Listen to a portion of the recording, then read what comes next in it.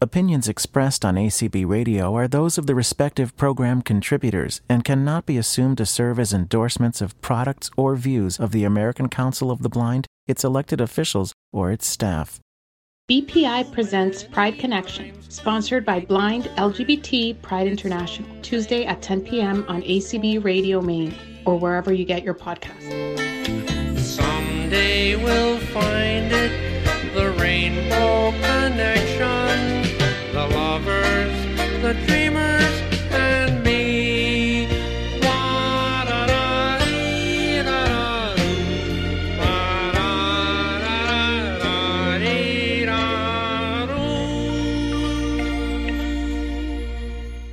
Good evening, good evening, good evening. Welcome back to Pride Connection. I'm one of your co-hosts, Anthony Corona. I am joined by Gabriel Lopez-Cafati, president of Blind Pride International. Hey everyone, welcome back to Pride Connection during Pride Month. Our other co-host, Leah Gardner, is enjoying Pride festivities, so she'll be back with us, not next week, but the following week, because next week, as many of you know, is the ACB, American Council of the Blind, first ever virtual convention. And I know that all the listeners out there have already registered and are chomping at the bit to be a part of what will be a history-making convention. Just to let you guys know, we have an amazing wine education piece that will be led by our own Gabriel. I am holding a guided meditation. We have seminars on the dating apps, using Google Forms, planning for your retirement. We will be celebrating Blind Pride International's 20th birthday, 20 years as part of the American Council of the Blind and serving the intersectionality between low and no vision and the LGBTQ community. We are so very happy to be able to celebrate virtually. And of course, next year in Phoenix, we'll have a bunch of drinks together. But I could go on and on. You know where you can find the programming on acb.org. Please join us. Right now, I'm going to throw it over to Gabriel for his president's message. Gabriel? Thanks, Anthony. Yes, we're all excited with our first virtual convention ever. And I'm going to use a little bit of point of privilege just because it's yours truly will also be conducting a relaxing yoga on Friday so that everyone can wind down from convention. And by invitation only, a tradition, a staple of BPI, Dare to Share. So if you're interested in participating in Dare to Share, that is a private event where you will need to RSVP. Contact us at membership@blindlgbtpride.org if you're interested in registering, and we will be sending you a Zoom invite. As always, that is a safe space for people to talk about anything and everything. Time flies. This is our last program for Pride Month of 2020. And we've had so much fun. We've had so many interesting experiences with everything going on out in the world besides quarantine and shelter in place. We've had all the upheaval happening between Minneapolis and Atlanta. We have been very vocal not only about celebrating Pride, but also about upholding every other underserved community in our great nation and making sure that we fight not only for LGBT equality, but for equality in general for our African American brothers and sisters. For everyone who feels underserved or undermined, please make your voice heard. BPI always offers a space where you can make your voice heard, and we will amplify that voice and make sure that your rights and your person, your humanity is brought to equal terms, because we're all human and that's what matters. Without further ado, we're very excited to close with a bang. We are joined for this, our last Pride Connection during Pride Month, by none other than Councilwoman Rosemary Ketchum from West Virginia. I'm not going to introduce her. I'll let herself tell us a little bit about herself. All I'm going to say, we're proud to have her on Pride Connection, and we are eager to dive into conversation. Welcome, Rosemary. Hi, folks. Thank you so much for having me. I'm so happy to be here. We're so happy to have you. As Gabriel stated earlier, we have celebrated the history behind the LGBTQ movement. We have celebrated where we are now, but with Rosemary, we're going to look to the future, and the future looks beautiful. Let's talk a little bit about the T in LGBT and the future. Rosemary, tell us a little bit about yourself and how you became Councilwoman Rosemary. Absolutely. So I grew up in rural Ohio to a pair of really wonderful blue-collar parents. And, growing up transgender anywhere can be difficult, but I think particularly in middle America, rural America, it can be really tough for folks. So, I grew up and moved to Wheeling when I was 16 years old, around 2010. And I didn't feel connected to the community that I grew up in. And I really wanted to do good work. And I really wanted to do work that mattered to me in so far that I could make a difference in my community, but also, develop relationships and make some really good friendships. So moving to Wheeling, I jumped into the community organizing scene pretty quickly, advocating for issues around racial justice and LGBTQ equality, so menstrual equity, and so many other issues that are incredibly important. And I loved working as a community organizer because I kind of love the idea of being scrappy and underdog and, working really hard to kind of actualize the issues that I cared most about. However, we realized soon enough that the obstacles we experienced, the biggest obstacles were not necessarily the institutional or structural problems that we faced. We had answers for those. We had bills and policies and data to, lead us to the right answer. I realized that one of the biggest obstacles to actually, realizing our vision were the elected officials that were, less compassionate or thoughtful or progressive than we would have wanted them to be. So I didn't first decide to run for office. I tried to convince all my friends that they should run. And, sooner or later, I realized that, if we want to take the next step as, community organizing, as people who really care about issues, running for office is the most logical, efficient way to do that. West Virginia, we're a national and international program. West Virginia, I think, gets a bad rap. There's been some really progressive measures happening in West Virginia. Do you feel at this point that you're being elected as part of that progressive movement in the state? I hope so. I have lived in West Virginia for more than a decade, and not being from here, I think, gives me a unique perspective. But when I talk to other people who aren't from West Virginia, they have some incredibly distorted and oftentimes unflattering images or beliefs about the state of West Virginia, the people here, what we do, and how we behave. And, for the longest time, I did not understand it, and I was offended and upset. And then, I started to work really hard to change that narrative. So it wasn't until I really traveled throughout the state of West Virginia. Living here in Wheeling, we're in the northern panhandle part. We're about an hour from Pittsburgh. And so we have more access to things than other folks have throughout the state. We are the only state in the entire nation that is made up of 100% Appalachia. We are 100% mountains, no matter where you go. And although it is beautiful, that also provides geographical obstacle for so many folks, especially downstate. So, traveling and meeting people throughout the state, I really fell in love with the humility and the grace and compassion that folks really expressed in the way they lived their lives, and how betrayed people in West Virginia are. I mean, honestly, not just by folks outside of the state who, hold stigma, but even betrayed by the elected officials who live here. And so I'm not running for a statewide office. I'm here in Wheeling City Council, But, one of the biggest obstacles we face are the beliefs that others have about the state of West Virginia. So, we are really moving toward a progressive future, a 21st century future.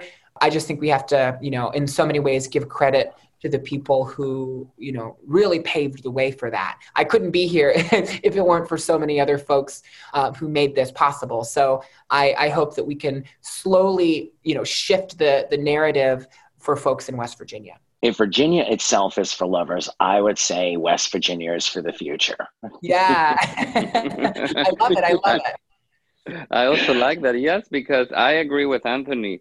Rosemary, I myself, when I've heard of probably opportunities coming across in West Virginia, I kind of dismissed it because I've always, like Anthony said, the reputation that we get. And then when you really start following serious sources, of credible sources of information, you start realizing that, wow, West Virginia is much more progressive than many other states. Yes, we are the original rebel state, not the rebel state, which is a very different issue. But we were the first state to secede from the Confederacy. We said no, thank you. Yes. And that didn't, of course, solve many of our systemic problems. But I think it was the first step into a progressive future for us. I always believe in first steps. To me, first steps, to begin with, it's the most difficult one. It always makes you feel so vulnerable and sometimes even under attack. Mm-hmm. So to me, first steps are never to be undermined. First steps are just the beginning of great things to come. Can I ask you if we can dive back into the journey of Rosemary before she got to West Virginia? For sure. So, I grew up in East Liverpool, Ohio, only about an hour away from Wheeling. And I grew up with, mom and dad and two younger brothers and an older sister. And I think, I knew I was trans very early on, 5 years old maybe. And I think my parents, they knew something was different even earlier than I did. But, I'm 26 years old. It was in the late 90s that, my parents were kind of recognizing that my behavior wasn't, similar to my younger brothers or the other boys that they knew who were my age, but they didn't have the language in their toolbox to kind of identify and describe that. So, one of the only real cultural introductions to the LGBT community for our family was Will and Grace. And it really wasn't meant to educate. It was meant to entertain. And there weren't many kind of trans characters displayed or portrayed, in that show. So I think my parents, for a long time, thought that I was going to be gay, and they kind of prepared themselves for that. And I entered therapy when I was about 11 or 12. Just to, help my parents, find more information and resources and, kind of find support outside of our home. And it was my therapist when I was about 12 years old that gave us the term transgender. And I think for my parents, it was kind of a light bulb because the word gay just never felt right. I mean, we knew gay people and they didn't, they didn't want to be women. Like that wasn't the, that's not how, a gay person is. And so it never fit for me, and it didn't make sense for my parents until we, had the language in our toolbox to, really express what this meant. It didn't make it any easier, I think. In some ways, I think my parents were even more frightened and more, concerned because we knew what a world looked like with gay people in the, early mid 2000s. We didn't really have a world of trans representation, especially positive trans representation. I mean, in so many, media portrayals, if there is a trans person even at all, they are a sex worker or they are addicted to drugs or they are, runs the gambit. And that I think really terrified my parents, and rightfully so. Like I couldn't imagine, being a middle American, mom and dad with, a trans kid, in the late 90s, early 2000s. That was my adolescence. And I was kind of unapologetic about it. I was not a timid kid. I was very extroverted. And I think my motto as a kid was, don't ask for permission, ask for forgiveness. And so I just did what I felt, and, it was kind of liberating. And I think my parents put guardrails up. They wanted me to be safe, but they did not, prevent or, kind of snuff any of my, self-expression. Wow, amazing story, Rosemary. I do need to jump in and ask you a question. Mm-hmm. This is, timing is amazing because you mentioned a word that just rang a bell. In the past, probably say week or so, at the core of our organization, our parent organization, we have had a lot of discussions around language. And I heard you say language. Could you share a little bit of how important it was, or how much it determined the path that you and your parents followed once you were able to get acquainted with the appropriate language to match your situation? You are absolutely right. I'm glad you picked up on that. Language is a tool. Language is a resource. And literally, if a person cannot describe or express themselves in the appropriate language, you cannot be liberated in your experience or in your culture or in your community. It's very, very difficult. And so if I weren't given, the language to really express myself, I don't know what I would have done or who I would have, turned out to be. And, some language is liberating, some, requires a lot more work. But I think it's incredibly relevant right now because, there are so many folks, especially, white cisgender folks who have never used words like racial justice before. They've never had to think about it. They've never really had to consider it. Even the word privilege is something that for so many folks is kind of alien and they're like, I don't understand it. And I think learning a new language, like anything, is uncomfortable and you're not going to get it right every time. And you're going to say the wrong things, sometimes literally or figuratively. And I think that's what we're experiencing right now, a serious kind of growing pain. I've tried to learn literally new languages and it's very difficult. And so, the language of racial justice, I think, and LGBT equality for people who are not part of that community in a formal way or a direct way, I think it's an incredible learning curve. And that's okay. I try to meet people where they are. I think that's a really important way to approach it and try to identify whether, these folks are just ignorant or they're bigoted. There's a very fine line between people who want to learn, but really aren't getting it right or don't feel like they understand it versus people who really lead from a dark place and aren't interested in learning and aren't interested in, growing or developing. And, those people have, I think it requires lived experience for them to really get to a place of, welcoming knowledge. But I think you're right. I think it starts with language. How do you present yourself when you're speaking to older generations who may not understand the language itself and may not understand the path that you've had to take? How do you present yourself? What language do you use? Great question. So first, I try my very best to understand what their fears are. And I work in mental health and I have I went to school for psychology. So I try my best to understand where they're coming from and what their level of understanding is. And most people I found are really afraid of being outcast. Most people are very afraid of feeling alone or like they're not part of something else, like they don't belong. I think belonging is one of the most universal human experiences. And it's something we all want to be a part of.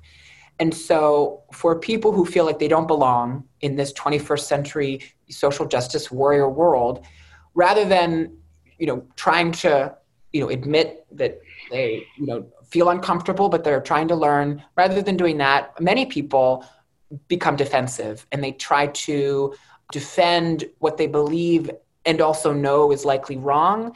Confirmation bias is a huge component to this. People will pick out information that already confirms what they already believe. And so I kind of start from a place of, all right, I'm not going to be able to lecture them to insight or enlightenment. That's not how it works. But what I can do is try to lead by example and use language they understand. So that's not easy. So rather than kind of using acronyms that they don't understand, like even I take it for granted because I say the acronyms LGBTQ, 100 times a day. But for somebody who stumbles over the acronym every time they say it, I should probably find a new way to frame it or to, provide it. That doesn't mean they shouldn't learn that language, but, being able to meet people where they are is super important. So I feel like I've been very successful, especially in a place like West Virginia, trying to lead with kindness and patience for people, so long as they're willing to learn. We obviously use this show, this podcast, for education purposes, as well as, to spread the message and celebrate amongst ourselves and our allies. Our allies are very important to us. And feel free to tell me that this is not a question you'd like to answer, but I think it would be very helpful to some listeners who are allies and who may be listening for the first time. Can you tell us a little bit about, you said you went to a therapist and at some point the light bulb went off. It wasn't gay. Can you tell us, when did you realize that the body you were in was not representative, and what that realization looked, felt, and maybe even sounded like, if we're going to talk about, since we're talking about language? Yeah, for sure. I was really young when I felt a kind of disconnect, or something was incongruent between, how I felt, how I perceived myself, and how the world kind of saw me and what the world expected from me. And so, but I didn't, I think, express that verbally in a very eloquent way. I just led with behavior, as children do.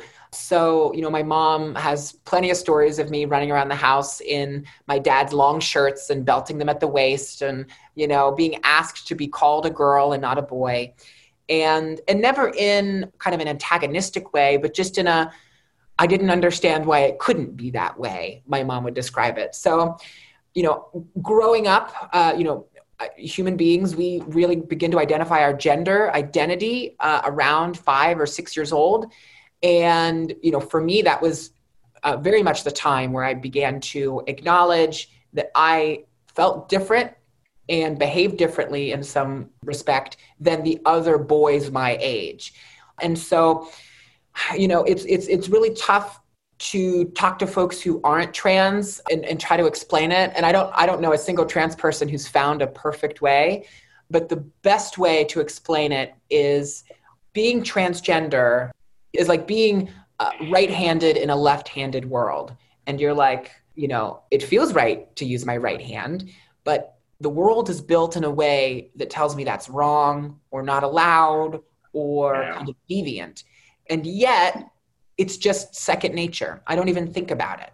And the scissors are built the wrong way, and the desks are built the wrong way, and the whole world is that way. And literally for left-handed people, that's the way the world works.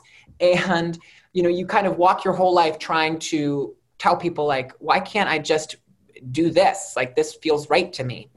And so many trans people who don't actualize or express their gender identity, they live their entire lives feeling like they live in a world that isn't built for them, and that they have to kind of accommodate their whole life to this kind of structure that was built for them, these rigid, gender roles. And I was lucky enough to not succumb to this societal pressure. I think because I grew up in the 2000s, late 90s, early 2000s. The world was very different then, than it was 30 years prior. But it was never a light bulb moment. I think realizing the language was light bulb, but the feeling was very kind of gradual, and slowly became more intense as you get older, because as you get older, you're expected to follow the rules, and boys don't wear eyeliner unless they're in a rock band. And, so, it's a very strange world to grow up in when you are transgender, because everything looks and feels different.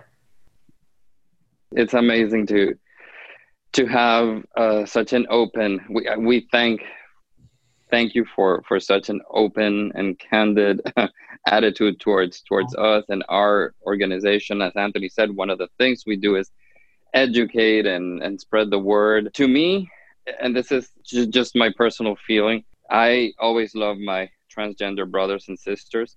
Yeah. But besides love, I have a great deal of admiration to you, because I come from, just to share a little bit with you, Rosemary, I come from a Latin American country. I grew up, I was born and raised in a Latin American country, Catholic, and a family, very, very, half Hispanic, half Arabic. So imagine both triple, whatever whammies you want to call them, a lot of conservatism. So coming out as gay was very difficult. It was a long process that took me through many, many instances of, hindsight is 2020. I wish I could have avoided a long-term, very, very closeted and very toxic relationship, depression, anxiety, the whole works. So I can only imagine the courage and the determination that it takes for you to take the first step and go with it. It is amazing. And to me, transgender people are an example of commitment and honesty, and definitely courage, absolute courage. But the word that I'm looking for is true to yourself. You are so true to yourself that there's no barrier that is big enough to prevent you from coming to terms with who you really are. And that to me is, my God, hat off, it's admiration at its biggest. Thank you so much. So you had that experience of finding the language, but then you had to present yourself. You had to figure out how to follow through with the transition. And if I'm not getting the terminology correct, please correct me. But, when you had to take those steps and I'm sure the parental guidance and support was amazing, but they can only hold your hand so far. You have to take those steps in the world by yourself, most times. What experiences, when you first started to transition, what experiences did you have? And were they affirming? Did you think twice about whether or not you wanted to live in that truth? Right. For sure. I think there isn't any person who looks back on their teenage years and is like, satisfied or, Amen to that. My adolescence was, definitely a rocky road of, self-awareness and growth and, just trying to be insightful. And, one of the other gifts my parents gave me, in addition to, taking me to therapy and helping me in that respect, was also enrolling me in homeschool. And not every person, is fit for that kind of curriculum, but I think I thrived by being able to kind of learn at my own pace and I think grow and develop my own self-image where I was comfortable and without having to compare myself to, people my age, my peers, or having to kind of play the rat race that is, growing up in a high school. So, while I was living in my own bubble, essentially growing up, I read absolutely everything I could, and I think, for me, being able to develop my own self-confidence was really important, but not having positive images of trans people was incredibly impactful. Because, this was maybe 2009, 2010, and it pales in comparison to what we have now. But I remember kind of thinking when I was a teenager that I probably will never lead a quote unquote normal life. I may never have a job that I love or respect, or, I may never, find a significant other. I had all of these misconceptions of what being trans was and what it meant to grow up and be trans. I never thought, my God, I might as well just, not transition or not, be transgender or kind of hide it. For me, I thought I couldn't, there was just no way. And, I think I've been pretty unapologetic about it. And, trans people are really perhaps the greatest example of self-expression, and not being able to do that was just not an option for me. And so I kind of succumbed to the fact that it wasn't going to be easy, and my life was going to be like a, melodrama. And I think, again, most teenagers believe that for themselves, unfortunately. And it wasn't until I really, entered my late teens and early 20s did I really understand that, wait a minute, that's crazy talk. And I'm totally going to have everything I wanted. And, the world really opened up for me then when I went to college. And so I totally empathize with, trans folks who, without those positive representations of trans people, not leading tokenized lives. Like, I love famous trans folks, but that's not the life I thought was ever even close to possible.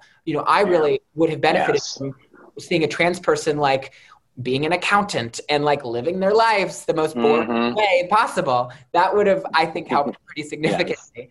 But yeah, I definitely grew out of that pretty quickly. That is an awesome example for so many of us here. And listening to you, Rosemary, trust me, it's impactful, because those same words that you said to yourself, or you thought to yourself back in the day, were the same words that I thought to myself. Yeah. In my case, being blind and gay. Yeah. I had all those same thoughts. I thought, I'm never going to be able to fully develop as a professional, as an individual. I'm never going to be able to marry or meet a partner of my life or fulfill my dreams, all those thoughts.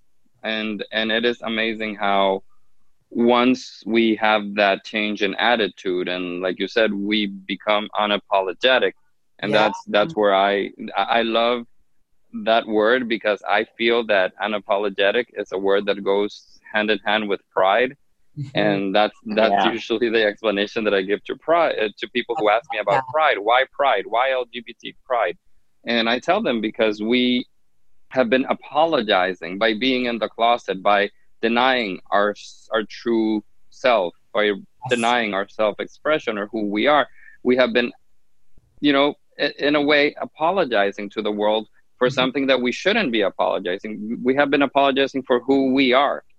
So I love that you use unapologetic as a word to symbolize a path to follow in terms of being true to oneself, and also reassuring yourself that you are capable and that you have the same opportunities as everyone else. Yes. Yeah. Well, we have a new politician, and it would behoove us if we didn't talk a little politics. But before we jump to that arena, I'd like to give Rosemary the chance, if you could say one thing to parents, grandparents, brothers and sisters, community members of someone who is finding their light bulb, who is about to, or becoming, or on the road to transitioning, what's the one thing you'd want to tell the community's parents, brothers, sisters? First, I would say that fear is not the boss. So many folks are afraid of, what it means to be trans or LGBT, and not oftentimes in a bigoted way being afraid, but oftentimes in a genuine fear for safety or expression, like my parents. And, I think that as LGBT people, I have learned that we are some of the most resilient people on the face of this earth. Not because we're special, but because our lived experiences have prepared us in a way that many other people have not been prepared, for better or for worse. And I would also say that in my experience, the most powerful thing has been the ability to embrace vulnerability, being able to, be open and vulnerable with someone in a way that's uncomfortable. I think there's kind of incredible power there, because the way our world works in regards to gender roles, I think everybody is in some way insecure or vulnerable about their own gender expression or gender role, regardless if they're LGBT or not, because the structures that are so rigid and ingrained and embossed in our psychology, our psyche, it feels almost like a religion. Like you couldn't, if you even considered expressing yourself in a different way, then, you know, the wrath of whatever is going to come down on you. And, you know, I'm fascinated. I'm fascinated by LGBT people, but in many ways, I'm more fascinated by cisgender straight folks and the way they kind of live out their gender identity, and in some ways never even consider it. And then in other ways are afraid of it. And our self-expression as, you know, LGBT people, it's unabashed, it is unapologetic, and there's no fear. Like we are proud. And unfortunately, I think a lot of straight cisgender folks are not proud in their gender expression. They're afraid of it. It is, they can't step out of it or, you know, be flexible. And so I'm fascinated with that. And so if I were talking with somebody who was helping another person with their transition or their coming out, I would say embrace vulnerability. It's really important. Wow. Beautiful. One of my favorite quotes comes from the author Madeline L'Engle. And she says, as children, we're open and we're vulnerable, but we're told and taught that when we become adults, we'll no longer be vulnerable. There's no need for it anymore. But we need to be vulnerable all our lives, or we lose the magic of living beautifully. And that's one of my favorite quotes ever. So when you said the word vulnerable, it buzzed inside me. We'd be remiss if we did not dive a little into politics. And by the time this airs, it'll be 2 weeks from a landmark Supreme Court decision. Yes. Can you give us a few thoughts on what that means to you personally and you in the political arena? Yes. So we've had 2 incredible SCOTUS decisions. This has been, I think, the most convoluted Pride Month I've ever had of living through. And so, so first off, we had an incredible and unexpected for some people SCOTUS decision, a 6-3 decision in favor of protecting LGBT folks, especially trans folks, in workplaces across this country. And I say unexpected because this is the most conservative court that I've seen in my lifetime, and I think mine too. Times, yeah. And the majority opinion was written by Justice Gorsuch, and so in a world that seems so partisan and no one is working together, and it feels embarrassingly glacial, I think that was a kind of a modicum of hope to see that, and yet we still have so much work to do. I try to, all my straight cis allies who are so incredible and share posts and are the best, whenever there's an incredible SCOTUS decision, they share posts as if, the work is over. Like, we finally did it. We crossed the threshold. And I wish I didn't have to say, actually. The bucket of water. Yes, because they're so proud and they want to celebrate, and they should. Trans and LGBT folks are still not, protected in housing across the nation and things like this. But that was still, regardless, a powerful, powerful move. And then the other powerful SCOTUS decision was protecting childhood arrivals through the DACA program. Also, very unexpected from the Supreme Court. So my hope for this country has been somewhat re-energized because of those 2 cases. What are you working on politically yourself? What are your goals? Yeah, so we ran a very grassroots campaign here in the city of Wheeling. I definitely didn't run to make history. We ran to make a difference. And, a few of the things that we really focused on when we were door knocking and engaging voters, homelessness has been a chronic and systemic issue in the city of Wheeling for years now. And with COVID-19, our issues with chronic homelessness have been compounded because the spaces they would typically occupy are no longer available, are no longer open. So, we are going to have to build some, I think, holistic and comprehensive solutions for this. And it's one of the reasons I ran for office, because I didn't feel that our city government was doing enough to address the problem. And not only does it present an economic problem, but it also presents an inherently moral problem with the way that we, conduct ourselves here in the city. Our city moniker is the friendly city. And there's no way we can be proud of that phrase when we have, countless homeless people living in our community. So that was one of the most important, campaign issues I ran on, and something I'm very excited to continue. Vacant properties and potholes and stop signs are always, the sexiest issues in local Yes. Yes. And so I had, of course, my fair share of conversations around those. And one of the most important issues that has come up, and, maybe 30 years too late, is racial justice and what we as a city can do to promote racial justice while dismantling and reforming the institutions that are within our city that may also enable racism and discrimination. So we are, I think, particularly well placed as a community to handle these issues around racial justice, because I completely believe that, grassroots change and the opportunity to evolve and to reform institutions starts in our cities and our towns and our neighborhoods. It will not start from Congress. It will not start at the president. We know that. I mean, we've waited centuries for that to happen. Real change does begin with our mayors and our city council members. So I think we have a lot of untapped power to create spaces of inclusivity and equity. And so I hope that we can be a case study for that here in the city of Wheeling. I really liked everything you just said. And I don't want to poo-poo or push aside, the prevalent theme of what's going on right now. But I do want to ask you, because it is so prevalent in the LGB, definitely, but most importantly in the T part of our community, mental health. Yeah. How important is it to start from the bottom up?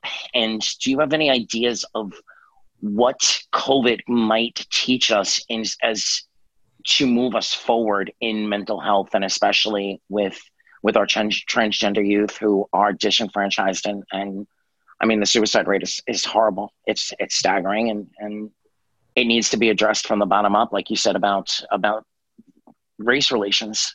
I have been a mental health advocate for quite some time now. I'm the associate director of a mental health facility here in the city of Wheeling. And I truthfully believe that mental health is a foundational component to so many of the chronic and systemic issues that we face as a country. We will never solve these issues from a systemic level or institutional level unless we address, the mental health crisis that our country is experiencing right now. And again, that starts with ending stigma, especially in regards to mental illness, and having conversations about treatment. There's a broken arm example that says when you get a broken arm, you get a cast, and everybody signs it, and they want to get pictures with you, and it's a whole story that you tell at parties. But when we experience depression or anxiety or trauma, it's not something we talk about, not to other people, definitely sometimes not to ourselves. And so I think cities should absolutely be responsible for ending stigma and promoting, positive mental health discussions. And, we have a particular issue here in the city of Wheeling. We had a hospital which occupied an enormous footprint in our city and in my district. We had a hospital completely shutter its doors, maybe a month before COVID really hit.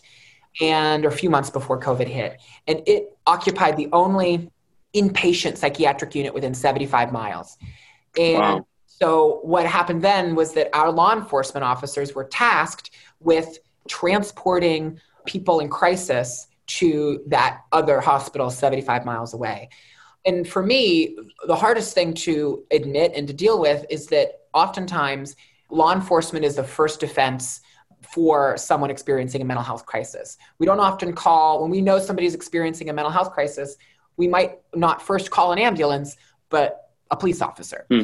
And police officers are not prepared to do that work. I mean, I know that we can train them. I know that we can do very important things, but many, many officers, as we can see, are not prepared to do the social work component of the responsibilities they're given. And so mental health is comprehensive and incredibly complex. And I think it does start by leading by example. And then the next step is providing the resources. And it's expensive. I mean, in comparison to our military budget, it is a drop in the bucket. But unfortunately, we are far less likely to support access to mental health services than other, maybe less life-changing services. So, it is hard to be a mental health advocate because so many people don't consider it to be a priority, especially in elected office. But I think with COVID, we have particularly recognized how compounded the issues are, and what the pre-COVID world looked like, and now the post-COVID world. The unresolved trauma that we will experience for decades to come, I think it will be immeasurable. And especially for our young folks who are now have to live in a world where you can't hug each other, and there are no parties, and unless you're in Florida, I guess, but you can't. They're going to be fine, I guess.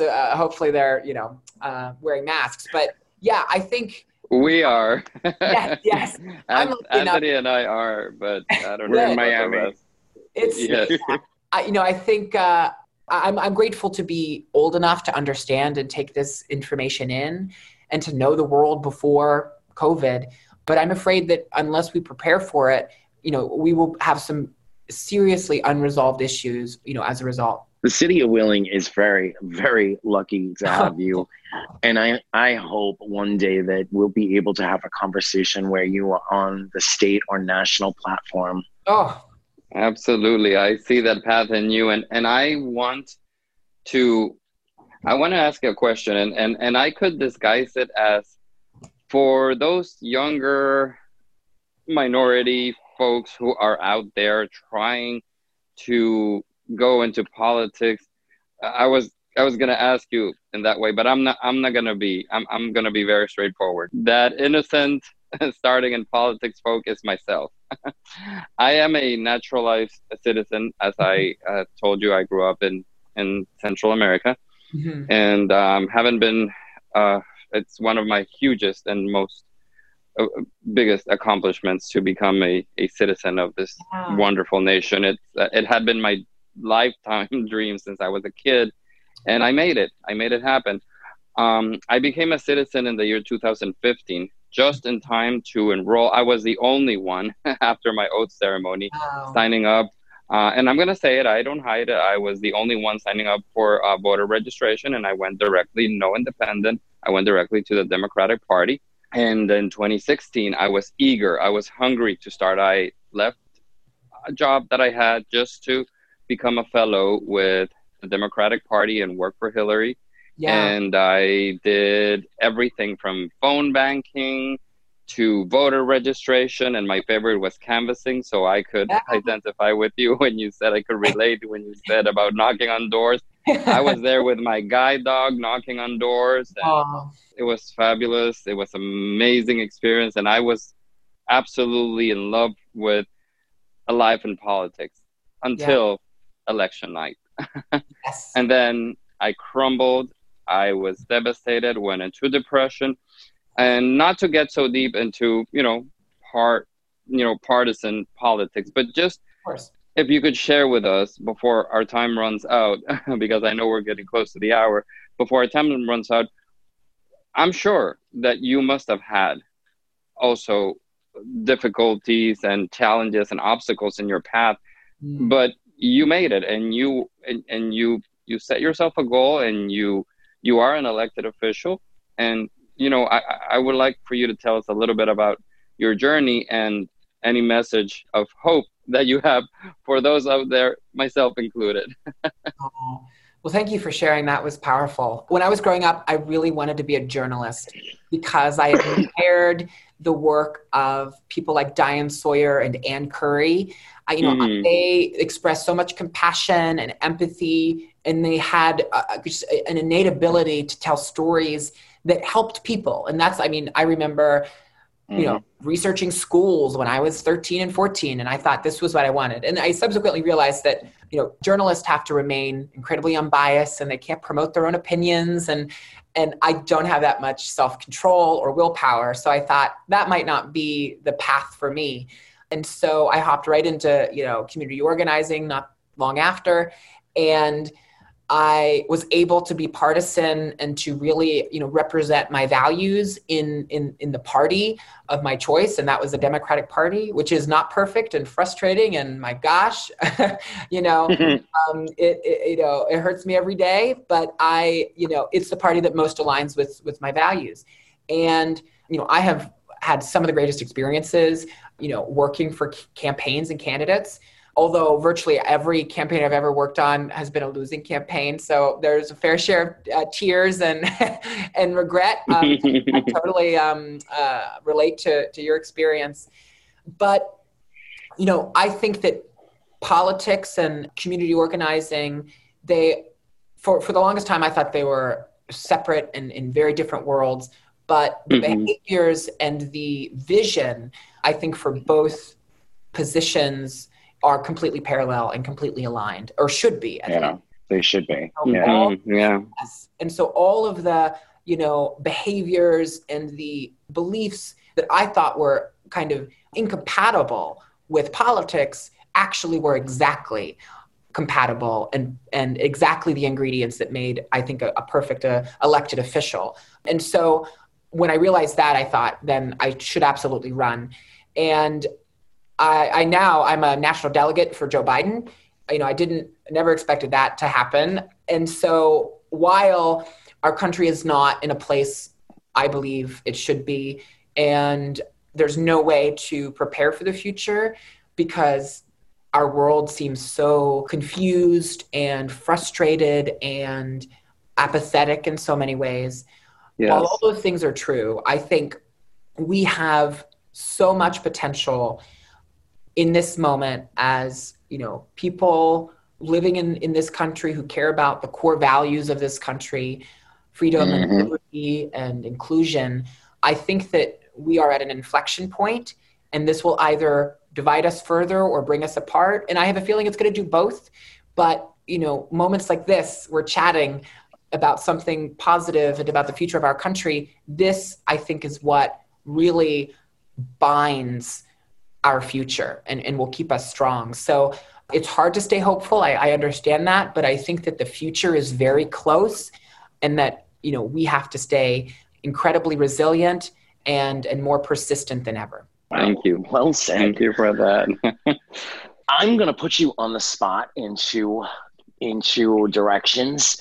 First, I would love to ask you to come back a year from now and let's talk about your year and our year in politics and in Pride. And also, since this is the last Tuesday of Pride Month, can you tell us what Pride means for you, especially in this dark time, both COVID, racial, and, the Orange Menace in the White House? What does Pride mean to you? Wow. For me, Pride represents love and self-love and being, like we said before, unapologetic about who we are and how we present ourselves in this world. And Pride is powerful, and Pride is a fuel. And I think that, when we are able to embody Pride, I know many folks who are LGBT who have yet to really embody what it means to be proud, and they're on their journey. And I think so many folks will get there. But for me to get to be proud and to be prideful of who I am, it takes a lot of self-work and it takes a lot of time. And I think for me, Pride really means growth and resilience. Why does your vote count? And why did every LGBTQ, binary, androgynous, why do all our votes count, Rosemary? Oh my gosh. So the two phrases that I hear most often are, my vote doesn't count, and why bother? It's rigged anyway. So while I have oftentimes, related to those sentiments, especially, November 2016, I won my race by 15 votes. That means, say that again loud. Yes, I want my race by 15 votes. And that is all that separates us from the future that we want to see. And so, I still get chills even thinking about the opportunities that I have been given were gifted to me by 15 people I may or may not know, strangers potentially, who I think have indirectly or directly set in motion the gears for a progressive future. And so your vote counts more than you may even know, especially in local elections. So learn about the candidates, investigate, ask questions, demand answers, and most importantly, vote. Thank you. I'm still having chills with everything you said, but I'm still in disbelief with that number 15, 1-5. Wow.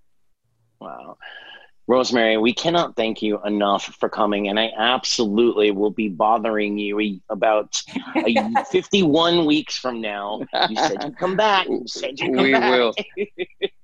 And most likely, if we have any other initiative that we think you could be a part of or enjoy, we're having a lot of, like I said at the beginning, we're having a lot of language usage, education. We're having a lot of, we're trying to, like I've always said, put the T in blind LGBT pride. Yeah. And we're incorporating a lot of activities and engagement aspects for our trans members, because everyone is looking for a home, for a space, and especially for a voice. So I can't thank you enough for being such a strong and resilient voice. Tell them where they can follow you. I am on every social media platform, Instagram, Twitter, Facebook, and luckily no one else on earth has my name, I feel. So everyone is at Rosemary Ketchum. Spell it, we're blind. Yeah, I'm sorry. ROSEMARYKETCHUM. Awesome. Well, and we have the American Council of the Blind. We have a West Virginia affiliate. So we'll make sure to pass along your information. Please, I would love that. Yep, absolutely. Well, Rosemary, thank you for joining us. Everybody, once again, thank you for listening. I hope you found this as wonderfully informative, fun, and politically driven as we did. We will see you again in 2 weeks. Remember, participate in convention. We'll be back in 2 weeks. Rosemary, thank you. Thank you, Rosemary. You have an awesome day and you stay safe. Bye. Bye. Thank you for listening to the show. We'd like to invite you to send any comments, questions, or just join our conversation. Email us at membership@blindlgbtpride.org. That's membership@blindlgbtpride.org, and join our conversation. You have been listening to Pride Connection, sponsored by Blind LGBT Pride International. For more information, go to blindlgbtpride.org. Someday we'll find it, the rainbow connection, the lovers, the dreamers,